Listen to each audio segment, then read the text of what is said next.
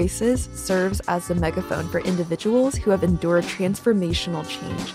By highlighting trials and triumphs, our desire is to create a safe space for pivotal conversations, which in turn will deepen the story and provoke hope for you, our listeners. As you may know, change is never easy, but it is inevitable. You are not alone in what you're facing. Your transformation is possible, purposeful, and now.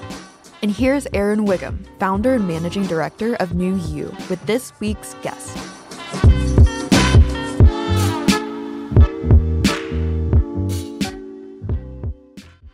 Welcome to another edition of New Voices. My name is Erin Wiggum. I'm the managing director and founder of New You. Also, I'm your host here of New Voices, and we're so happy for this guest we have today. We have an amazing woman with us today who's going to share some things and some tips and some tricks and all types of information for us.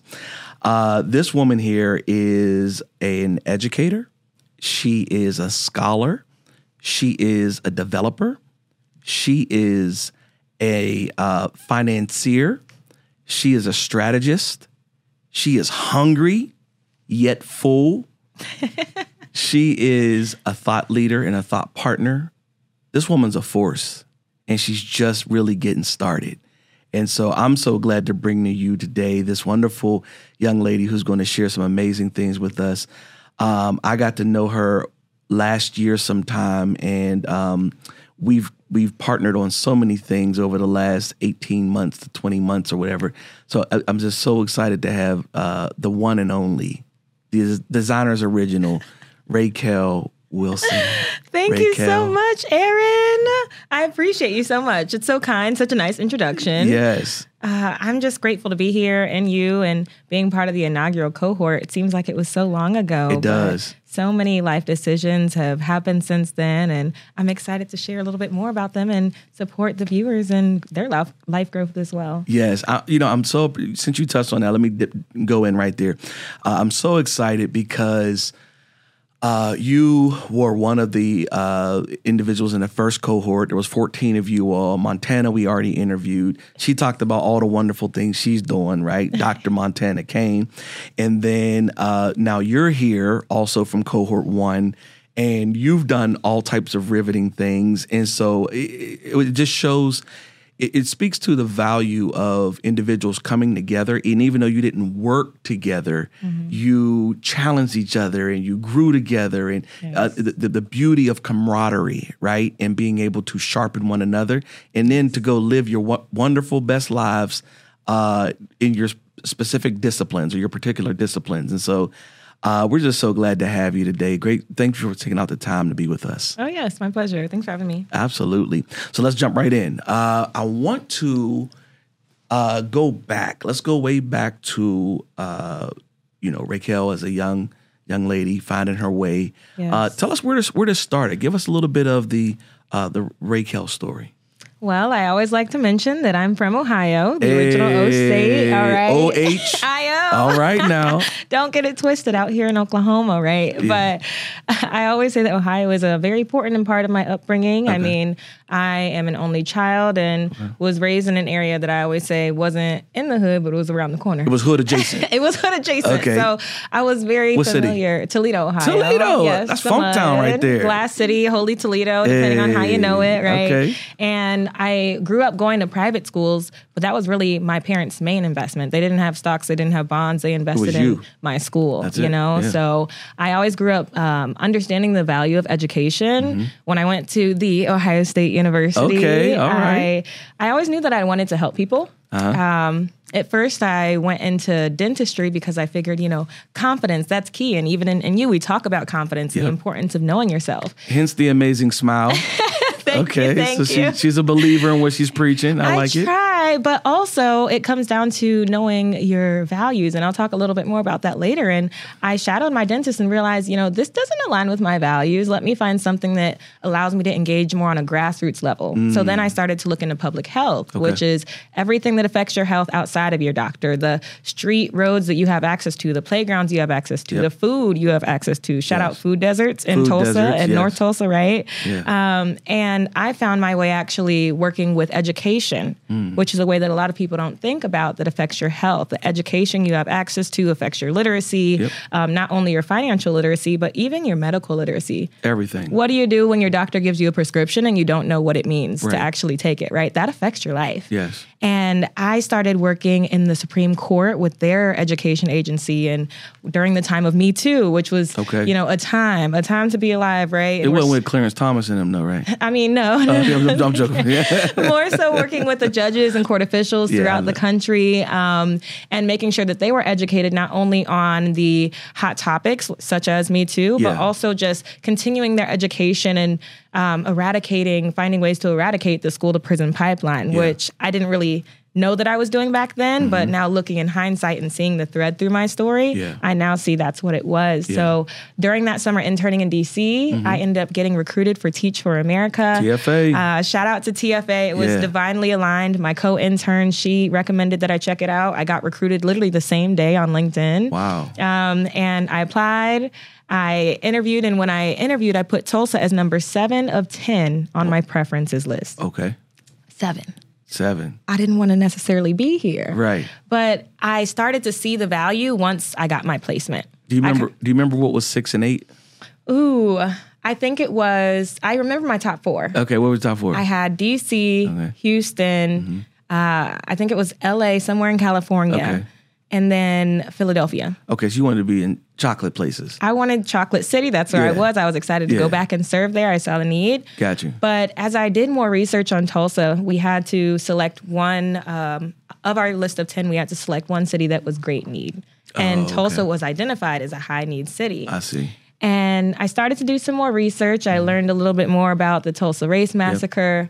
And even back to your original question, I ended up finding out after I moved here that my grandfather lived in Tulsa for a long time in his youth. Yeah. So that even opens up like a whole nother aspect of my ancestry and my upbringing and my legacy in relation to Tulsa. So from the original O State, but I stay here because of education and because of entrepreneurship and being a Teach for America alumni. I taught biology, moved into financial literacy actually, because I saw the need for my students, like as business owners, which I'm assuming there are some business owners that listen to this podcast and watch.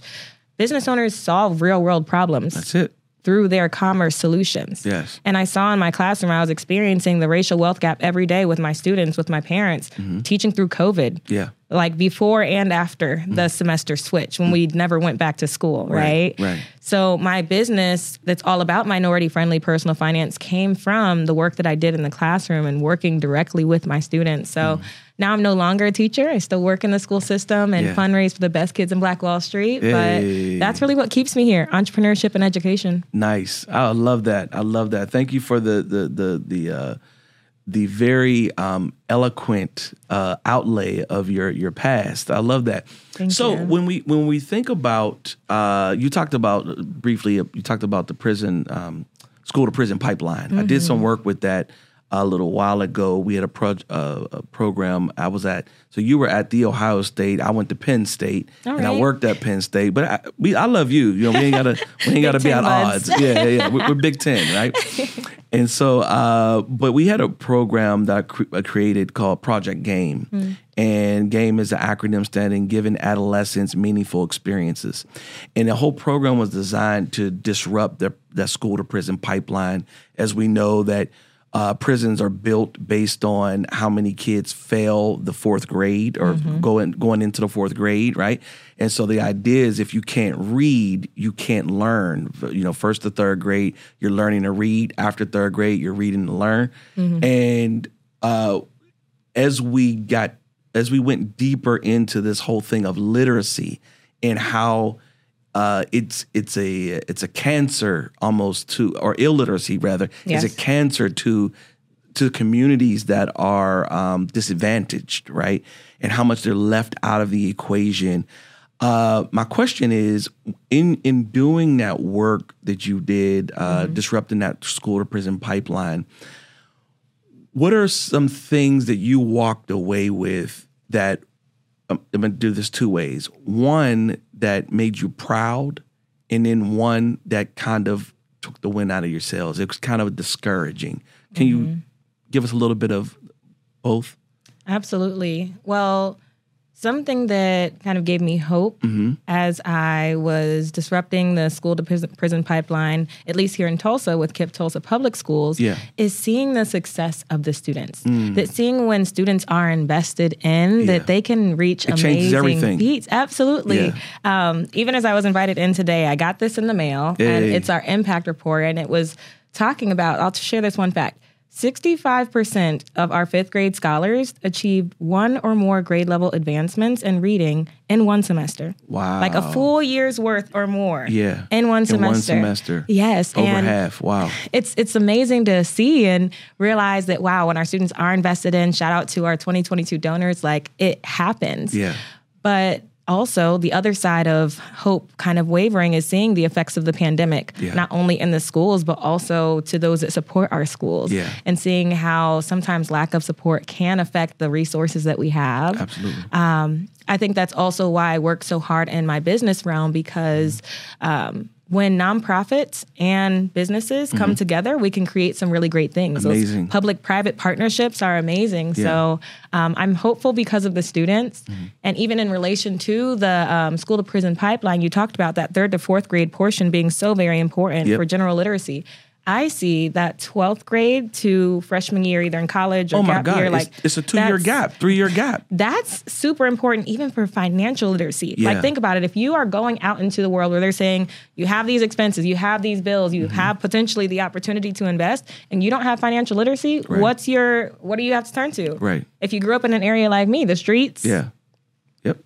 Simple as that. Limited options. Very limited options. Yeah, we did a lot of work around that, and they talked about like a 13th grade, 14th grade, because students are getting out in 12th grade, but they're not ready to be freshmen. Yes. And so that the distance between, that's why kids are taking gap years now, and there's this whole thing, right? The distance between 12th grade and freshman year has become greater. And schools are trying to figure it out. Students are trying to figure it out. Parents are trying to figure it out. It's really become something that's been hard to kind of grapple with and like wrestle to the ground. How can we narrow that gap? A big part of that is literacy and being able to create a level of stability within the school systems. And I don't want to get too political, but in the state where we are, 48th, 49th in the nation in education in Oklahoma, it plays out in everything, in workforce development, economic development, in, job readiness, job preparedness, growth of the city. It plays out in every facet that you have a populace of individuals who are not ready for what is to come. And so, okay, enough for education. We tackled that bit. I'll just do a shameless plug really quickly. You mentioned the gap years. I just finished writing a personal finance curriculum, and it was including information on how students can prepare for gap years and tech school and things outside of just the traditional college. So those that are listening, if you need curriculum development for financial literacy, reach out. Cool. I love it. You're working on all the angles, girl. Okay, so I want to go a little bit more into your development years. So you're in DC, you do the internship, and that segues you into TFA, right? You ended up in Tulsa. You had never taught before, correct? I worked in the after-school programs, actually in college, but never teaching full day, only the supplemental opportunities with students. Yeah, and so tell us about that experience. What grade level did you teach, and what was that experience like, having to walk in and impart into these young individuals? Oh, man. Like I said earlier, I get to advocate for the best students in Black Wall Street, and I believe that to the core. I love it. My kids are so awesome. It makes me want to tear up every time I talk about them because they're just that great. It was hard, though. I taught during the 2019-2020 school year. The first semester, we were in the school system, and one of the things I love about KIPP is that teachers get, on average, 40-plus hours of professional development on top of what I was already doing with Teach for America. So it was highly intensive. There were many nights where I left the school when the sun was already set. But again, seeing those outcomes on the other side and seeing actual students that I'm working with who previously didn't understand what mitosis was. And then after doing our edible cell project where students made cell models out of Rice Krispie treats and cakes and all these cool things, seeing the learning actually come to life.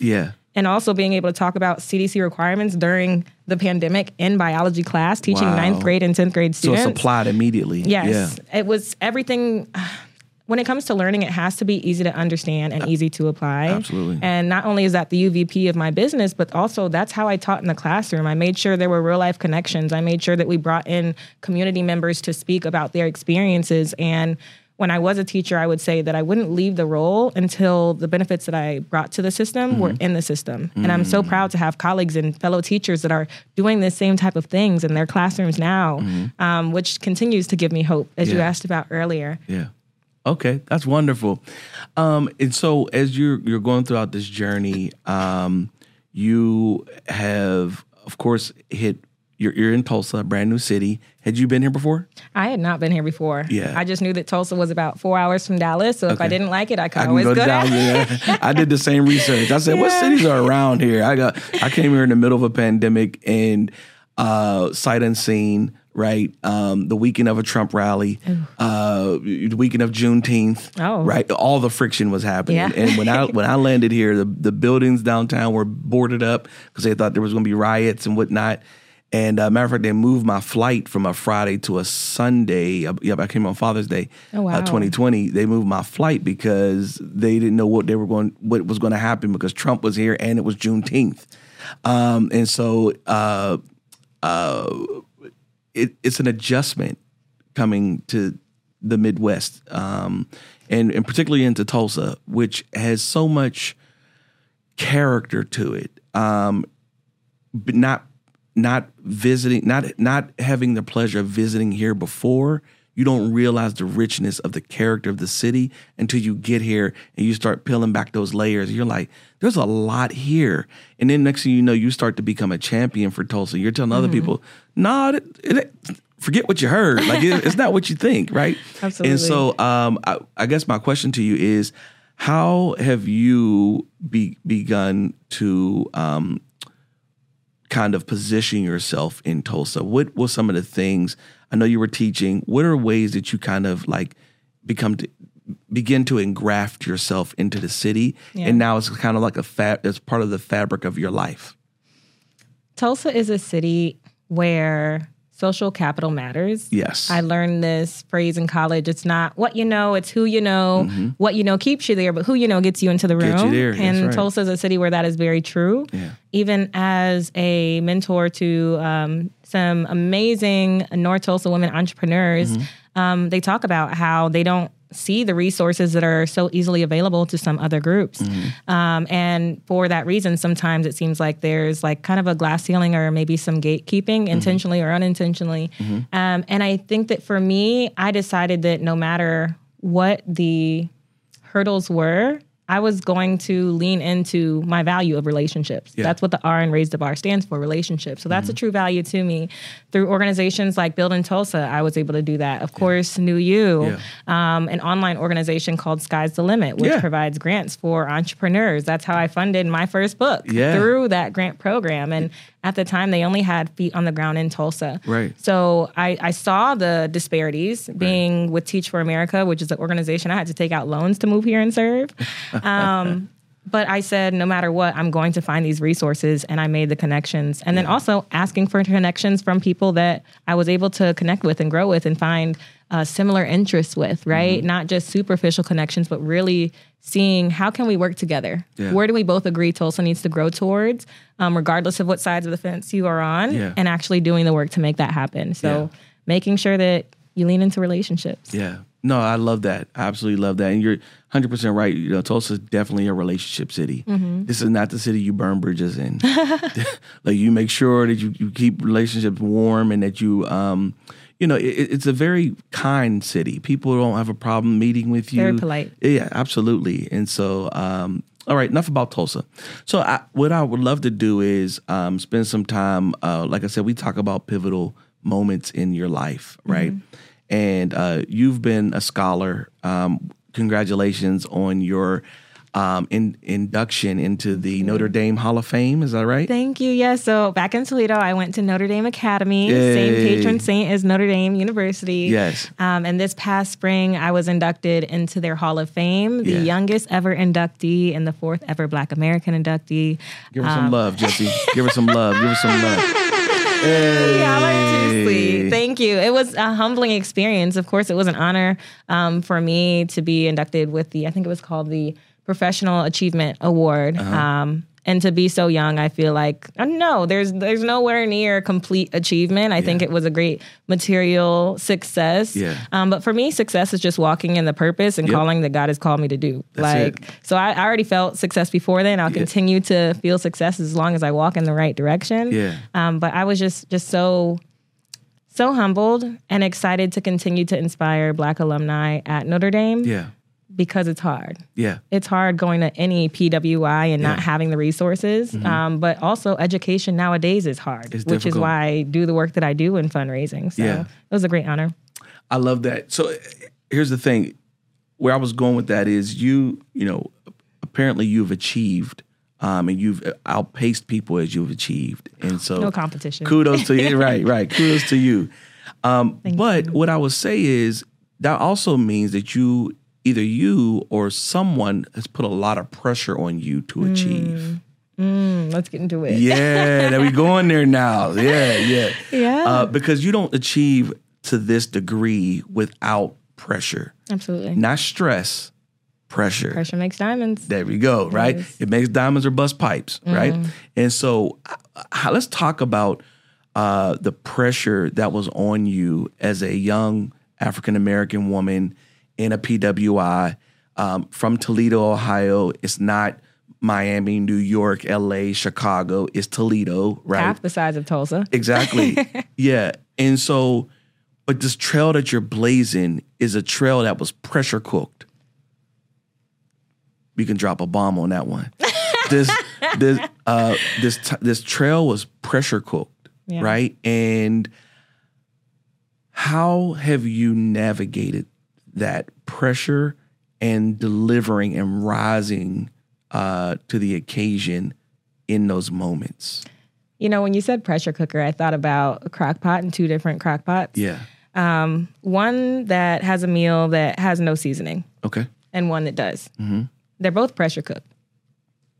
I feel like my life is the one with seasoning simply because although there is inherent pressures in my life, which I'll talk about, I still did the work. Yeah. And I really attribute a lot of grace in my journey.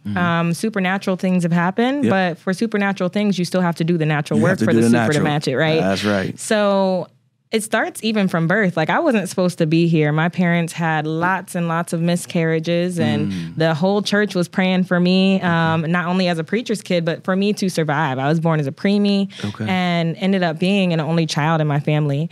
So not only wasn't I an only child, but I am also a woman.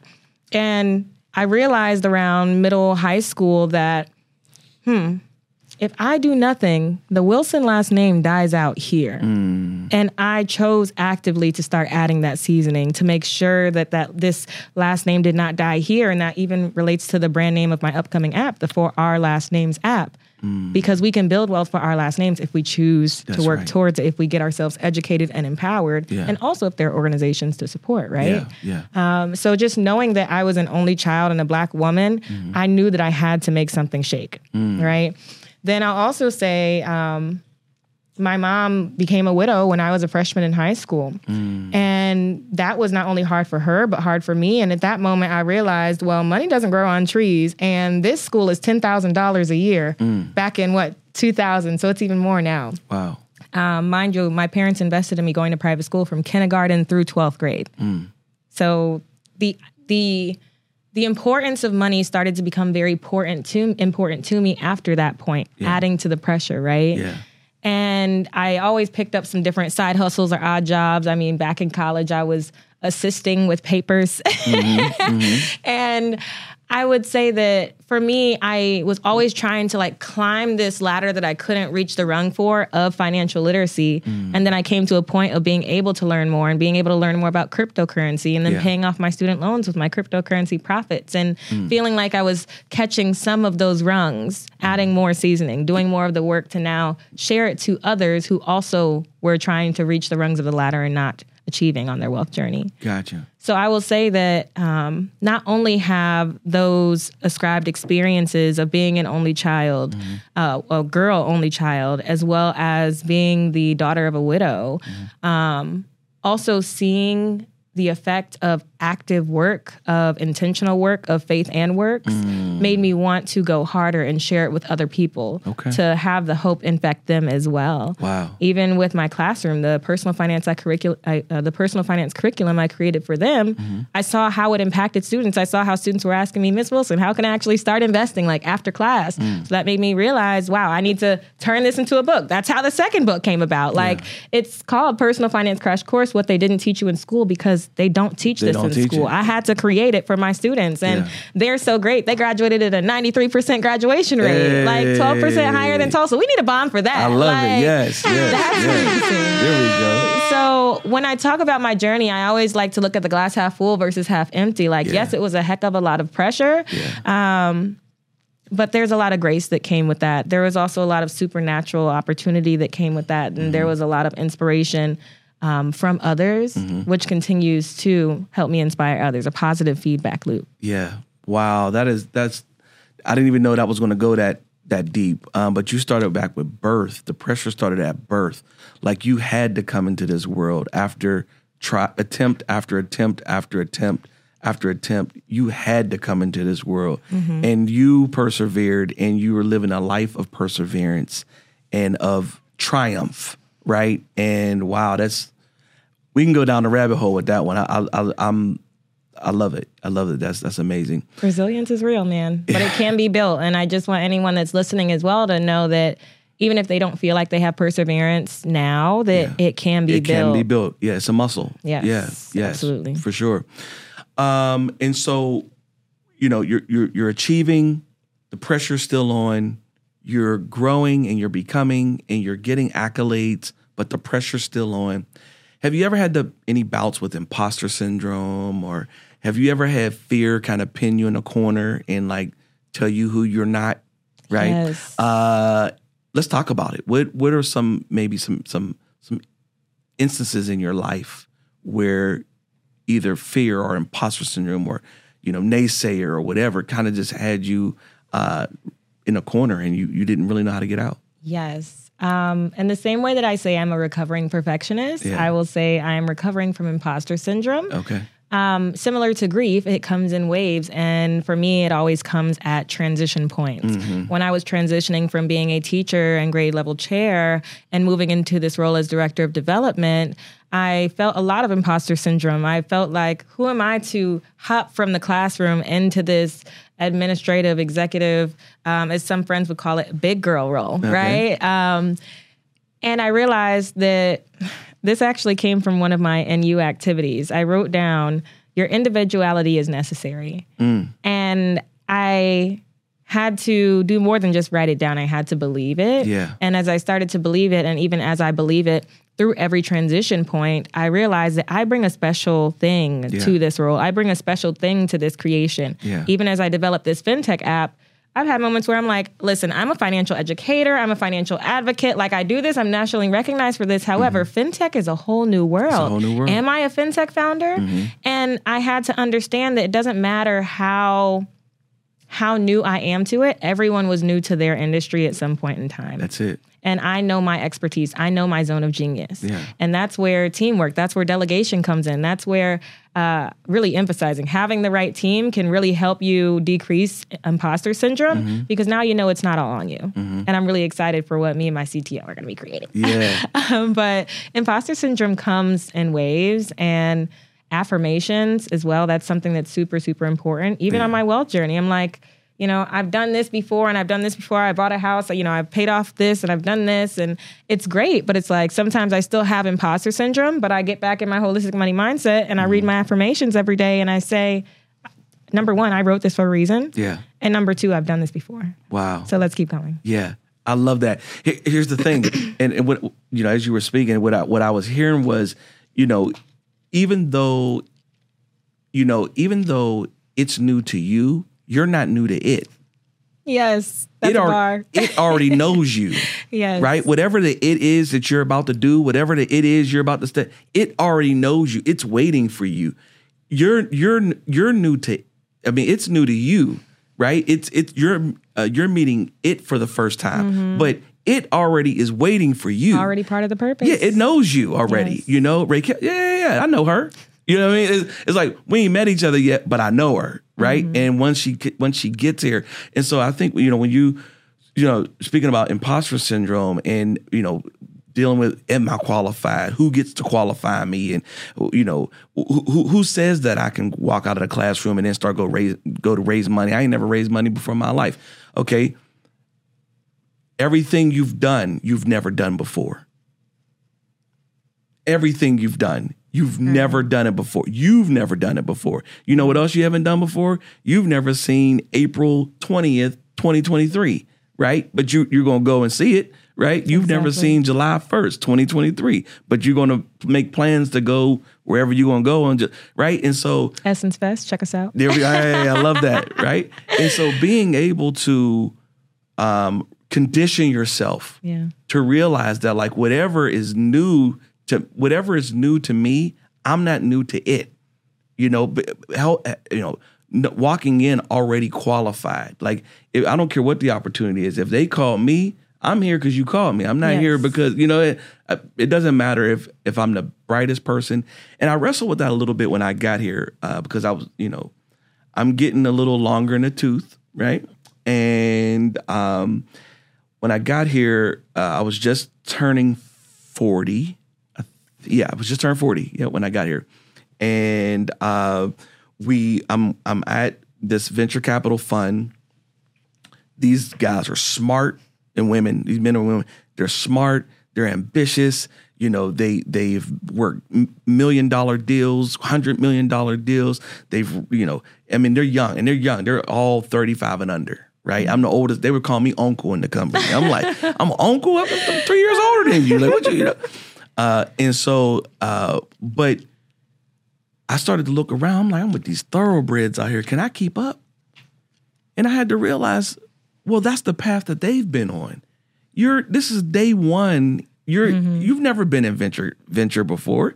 You're coming from higher ed and from ministry and from all these other.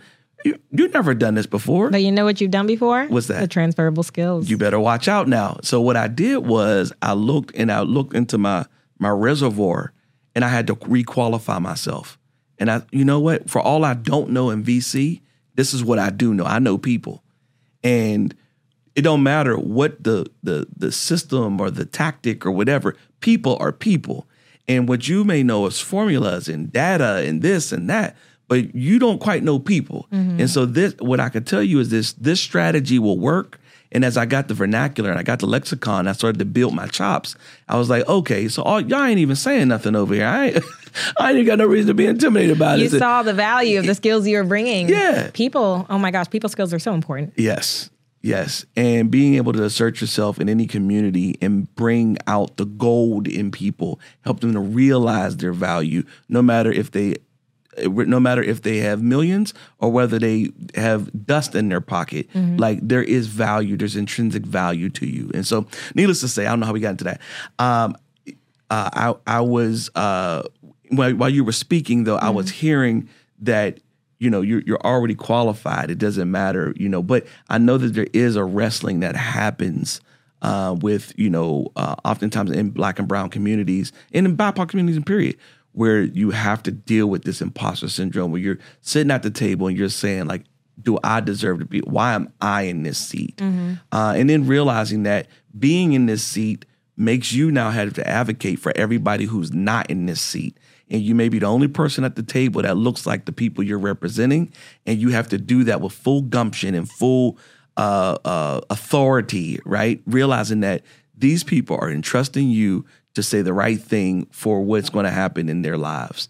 And so kudos to you, for stepping up And we're going to get into your how you just blossomed here over the last 18 months or whatever, but how you stepped up, you went from TFA into this role at KIP. I remember when you came and told me, he's like, I got the development role right after New You, and you stepped right into that role.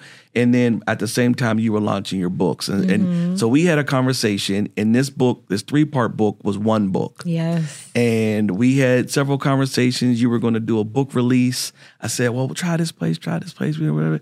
I said, wait, why are you doing 3 books? How about we just, have you talked to your editor about that? Have you? Yeah, what do you think I should do? And we had this whole conversation. And out of that, your books became a series. Yes. Right? The Black Wealth Freedom series. Yes. I love it. I love it. So tell us, tell our listeners how you manifested the tools and the resources not only you got from New You, but from your youth and from your family and from OU, the real OU. The real OSU. OSU. The original. Yeah. Number 1. Trademark the. And now you're pouring that back into individuals, young minds, and young scholars. Tell us a little bit about how you've done that. Yeah. One thing I will say to connect to your past point that I want to share with individuals that are listening now that might be that only at the table or that youngest or the, all of those things. Yes, it's great for you to represent the identity of people that are also not at the table, but also put that responsibility on your allies as well. Yeah. I was recently at a development meeting and there was only one Black woman there aside from myself. I was online, she was in person. And there was a white ally who mentioned, what are we doing to level the playing field in relation to, for example, the racial and gender wealth gap when there's only one person of color in this room of 60 people. And there wasn't really a response. Right. So that shows opportunity for growth, and that shows that we also can sometimes rely on our allies. Exactly. And that leads into my book series because not every single child I taught was Black. Yeah. But it's so important to have information that is for us, by us. By us, yes. Right? And anyone, regardless of their race, can pick up this book and learn quite a bit of really good information. But I wanted to create something where people felt seen. That if I saw this on my bookshelf or in a library when I was a kid, that I would feel seen. And there was a time when I only had the first book out. And actually, I think it was just the first 2 books, Holistic Money Mindset and Personal Finance Crash Course. And I had one poking out of my purse. Put them up again a little bit longer so they can see them. Y'all. This is book 1, Holistic Money Mindset, get your mind right. Book 2, Personal Finance Crash Course, get all of your money right. And book 3, the Money Moves Workbook, Achieving Your Wealth Goals in 12 months or less, to really get the proactive and reactive reflections in your money moves, in your budget. So thank you for that. Where can they purchase these? They can purchase them online at our website, rtbinvestments.org. They're also online with Amazon and Walmart and Target. But I always say shop direct. You'll get some really great items as well as discounts and updates. Nice. So okay. Thank you for that. Yes. And going back to that story, there was a time where one of my books was popping out of my bag during a parent-teacher conference. And it happened to show the back of my book. It was upside down. Yeah. And one of my students was like, oh, is that you? And she pulled out the book and she saw that it was me on the back of my book. Blown away. And I'm like, but that can be you. Yes. And that can be you if you do the work. Yeah. And if, number one, you have that exposure and that empowerment, which she captured in that moment. Nice. So I have it not only for that financial empowerment, but also for people affected by the gender and racial wealth gap to see I can do this because someone that looks like me has also done this. Wow. Versus people that are talking about personal finance and don't have any shared identity or shared experiences. That's why I'm creating this app to empower first generation investors, because whether you're red, yellow, black, or white, I'm from Ohio where we had Appalachia. Yeah. And there are people that are all different shades in Appalachia that do not have experience investing. Yes. For many different reasons. Yeah. So in short, I just wanted to really solve that problem that I saw in my classroom, bring it to market, get additional qualifications. I'm a certified financial education instructor because I knew that I couldn't just speak to my own experiences. That was great, but we need to also make it generalizable and work for every person because personal finance is so personal, right? Yes. But that's really what the series came from. It came from wanting to serve a need and knowing that there's a space on the marketplace because of the market size, getting into some VC terms, right? Yeah. Because of the market size, I knew there was opportunity to serve. So this book series has been sold in the U.S., Germany, and Canada, and continuing to grow. Wow. It's really exciting to see how just a step of obedience and also asking about some mentorship has been able to impact lives across the world. I'm so proud of you. That is Thank amazing. you. That's amazing. Let's talk a little bit about, and we're just got a couple more questions. Yeah. Let's talk a little bit about, I heard you wrote a little letter to a famous person. Let's talk a little bit about that. Yes, I did. There was an activity in NU where we wrote a letter to our, what would I say, role models? Yeah, just somebody who you aspired, you admired. Yeah. Yes, and as someone that is type A and super organized, I said, I don't want to do a letter, I'll do a table. So I chose 3 of my role models. Those were Rihanna, shout out to the Fenty Queen, Hey. multimillionaire, all right? Billionaire. Billionaire. Yeah, she's that Big B now. That's She's awesome. that B now. And 2 babies on the way. That's amazing. Love Yes. her. Audrey Hepburn. Oh, okay. And Catwoman, the Halle Berry version. Okay. Fellow Ohio girl. All right. And something that I aspired to with all of them is they all work with social in some way. Both Audrey Hepburn and Rihanna with their philanthropy. And then, of course, Halle Berry, she has some businesses that focus on social entrepreneurship and social enterprise. I kind of saw Catwoman as when I think about the SWOT analysis that we also did it in you, Catwoman is kind of like highlighting the weaknesses and threat side, whereas Audrey Hepburn and Rihanna were highlighting my Strengths and opportunities. Sides. So it was a really great opportunity for me to just think about, what are the different aspects of myself? When do those need to turn on? When do those need to turn off? Not in a sense of code switching, because that's a whole nother topic, but in a sense of leveraging your strengths and being intentional about growing your weaknesses. You also asked about a letter. I don't know if I ever told you this, so this might be new, but I actually wrote a rap. Hey, Give us a beat. I cannot rap it for you. Give us a beat, Jesse. I won't. I'm sorry. That's a private recollection.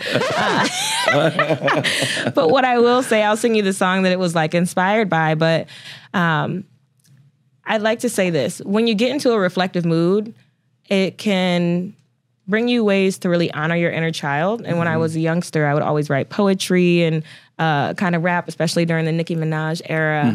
And I hadn't done anything like that or written anything like that since I was a kid. Wow. So that just goes to show the importance of being reflective. That's why in book 3, it's like you got to reflect before every single next budget, before the next quarter, before the next year. We cannot just move through